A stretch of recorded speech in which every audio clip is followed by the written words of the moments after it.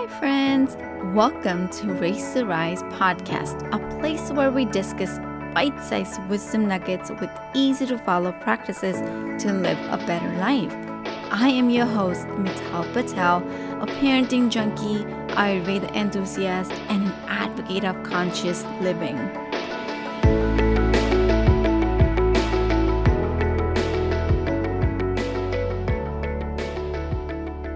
Do you ever feel like you are not a perfect parent? You are not doing, not giving you 100%. You are not a conscious parent yet. You're not a gentle parent yet, etc., etc.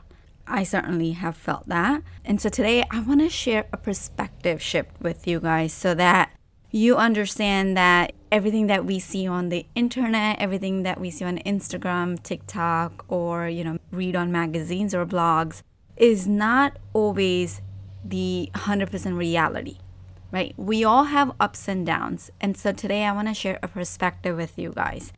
Did you know that there's a research done that if you want to master something, if you want to achieve a world-class mastery of anything, it demands about 10,000 hours of practice?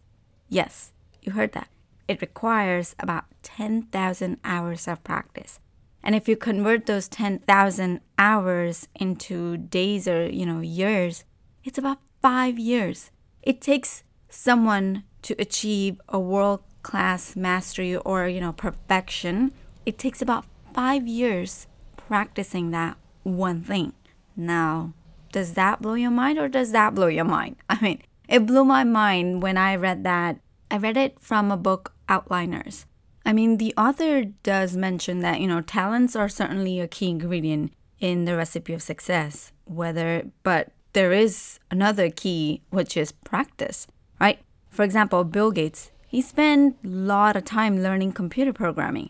There is this, Beatles, who spent a lot of time on stage. And so though they were also extraordinarily talented individuals, it was extensive practice that made them truly world-class, that made them successful. So to achieve any mastery, because I always say that I want to achieve, mastery in connection. And so to achieve any world-class mastery at anything, studies show that we need to spend a critical minimal, which is about around 10,000 hours of the time practicing.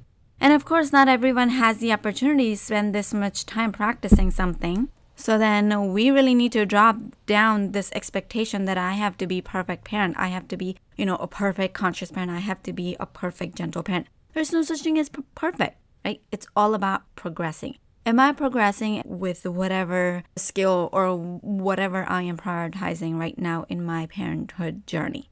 So that's what's important. It's about focusing on the progress. So I really wanted to share this perspective because it blew my mind, certainly took off a lot of pressure from, that I have to be perfect all the time.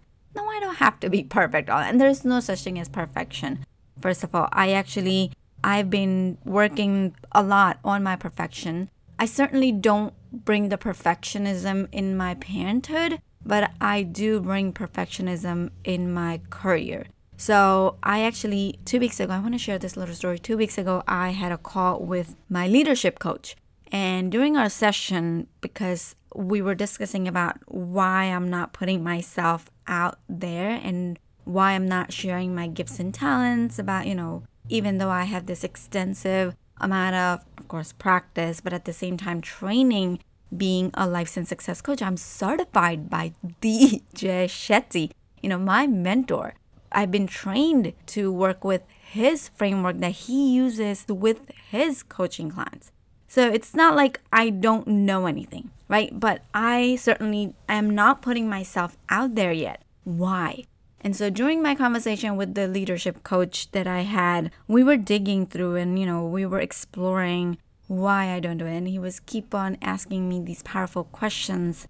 And there was something inside of me that I just couldn't bring it out. But it was nothing but a perspective shift that I need. It was nothing but a perspective shift that I needed to have. So he asked me a question. He's like, Mital, how long you been working as, quality control manager here at your current 9-to-5 job? And I said, this is my 7th year. So he's like, how do you make decisions now? And I said, oh, I'm very bold when I make decisions. If I want something to be done, I want that thing to be done. And not forcefully, but I'm a people person. I work with people, I get stuff done. And at the same time, I make sure that there is a connection and then there is a growth involved. And so he asked me, so what's the difference between the Mittal now and Mittal 6 years ago at the same spot? And I said, oh, there's a huge difference. You kidding me? 6 years ago, I only did what I was told. And not that I didn't care if that was right. I mean, not that I didn't care. It's just I didn't have confidence or guts to say that this is wrong. And now I am not going to take anything. I represent a quality and I have a responsibility of, making sure that we're producing quality products and consumers are getting the quality in the product that they are buying, right? So 6 years ago, certainly I didn't have those guts. And if they said, okay, this material gets used, this material gets used. I did not have a say yes or no. I didn't have confidence to, put my opinion out there. And now there's a huge difference. I prioritize quality over management. Trust me when I say that I will even go up to the CEO explaining him like, this is wrong. I will at least share my opinions. So whether they get heard or not, that's a different story. 90% of the time they do give importance to my opinions because I am the subject matter expert at the end of the day in the company. And so, but there is a 10% business decision that come where the executive management gets involved. So that's what I shared with him. And he goes like, so what's the difference? And I said, oh, it took me a lot of practice. It took a lot of work from me, right? I had to work for where I am right now. I've seen the days of ups and downs. I've practiced and I've improved. And so then he said, how long have you been doing coaching for? And I said, only about like a year and a half. So he's like, okay, 6 years and a year and a half. Does that make difference? What were you like when it was a year and a half at your 9 to 5 right now? I said, I was starting to gain the confidence. I was starting to, have that faith in my work and in my say so. So he goes like, what is different now? And what did you do to be at where you are at your job? And I said, well, I did a lot of personal development. I focused on boosting my confidence for the perfect, and then I invested in learning the skills and whatnot. So he's like, what's stopping you now? And I said, oh, that is so true. There's nothing that's stopping me. It's just I am not prioritizing what I really want to, get out of this. I'm not prioritizing up-leveling my skill. I'm not prioritizing because I am so comfortable and I have the safety net of my 9 to 5. And it's just I'm in the comfort zone. I'm so comfortable there. I am in that bubble. And, because I have 2 jobs going on, I have a job, I have a high key leading role at my work. And I'm also trying to put myself as a leader out there in my coaching business. So it's just like there are 2 things I'm trying to do at the same time and it's not working out.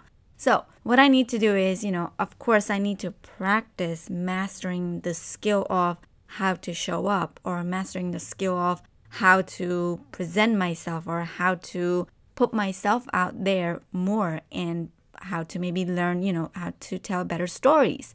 So that gave me perspective that it's about practicing, right? It's about practicing, which gives me, it's not about that. I don't know where I heard or read, but it's been stuck with me that I used to say to myself, practice makes a man perfect. Practice makes a man perfect. Wrong. Practice makes me improve. Practice makes me improve. There's no such thing as perfect. So before, my destination used to be perfection. Before, my destination used to be a perfect coach, a perfect employee, a perfect scientist, a perfect mom or a perfect parent. Now, I focus on the journey. I focus on the improvement. Am I better than what I used to be yesterday? Yes? Move on. It's about me versus yesterday me, right? Today's me versus yesterday's me. So as a parent, it is so important for us to model this for our kids because oftentimes when they see us comparing ourselves with others or when they see us sabotaging ourselves, they get the energy. Forget about what we're teaching. Forget about what we're saying. there's this energy exchange that we really need to work on. If I am sabotaging myself all the time, if I am, saying myself like I'm not good at it, this and that, maybe I'm not sharing that with my kids, but they can sense my energy. And I have actually witnessed where my kids have noticed me and they say like, are you okay? Like, are you putting pressure on yourself? Like my almost 12-year-old, who I call him like he's such an angel. He's my teacher. Both of my kids are my teachers. They are like teaching me. So my older one is about giving me a perspective shift. And, like he's a soft nudger, where my little one is about challenging. He will challenge me what I'm learning. It's like my older one teaches me and my little one takes my exams, if I can say so. So I always take my kids as my greatest teachers in in our life. And so I really want you guys to have, parents to have this perspective that there is this energy exchange that our kids can sense. So we're going to have to buckle up and take this shift as that everything that I do needs practice. If I want to master a skill, I'm going to have to invest about 10,000 minded. I didn't say spend. I almost said spend 10,000 hours. No, we really need to invest about 10,000 hours if we want to master a skill. So 5 years. And of course, now you might have this thought that, oh my gosh, it's too late now. It's never too late, my friend. Start repairing. So I have tried this. You sit with your child and just genuinely apologize for something that you think you did wrong to your child. And watch the repair. Watch how the love that your children will pour on you. It's amazing how they have this forgiveness and accepting, qualities that we really need to. We all are born with this forgiveness and accepting and all these virtues, but it's just we got so conditioned in the society and seeing each other and comparing with each other and just focusing on the destination and focusing on the goal, that we forget that we are all good inside. Like Dr. Becky at Good Inside would say, we're all good inside. All we have to do is just tap. And I really think that's where the coaching comes. The coaches come and dust off, and they actually shine the bright light to us, and we can take our treasure out that way. So focus on the skill that you want to master, but also make sure that you remind yourself that it's about practicing. So, okay, I'm not a perfect conscious parent right now, but I'm improving. I'm getting better at it. And that's all that matters for me and for my kids' better relationship. That's it for this week's episode of Race to Rise. Be sure to sign up to our email list at risewithmittal.com and join us again next time for more wisdom about life, kids, and everything in between. I am Mittal Patel, wishing you happy raising and rising.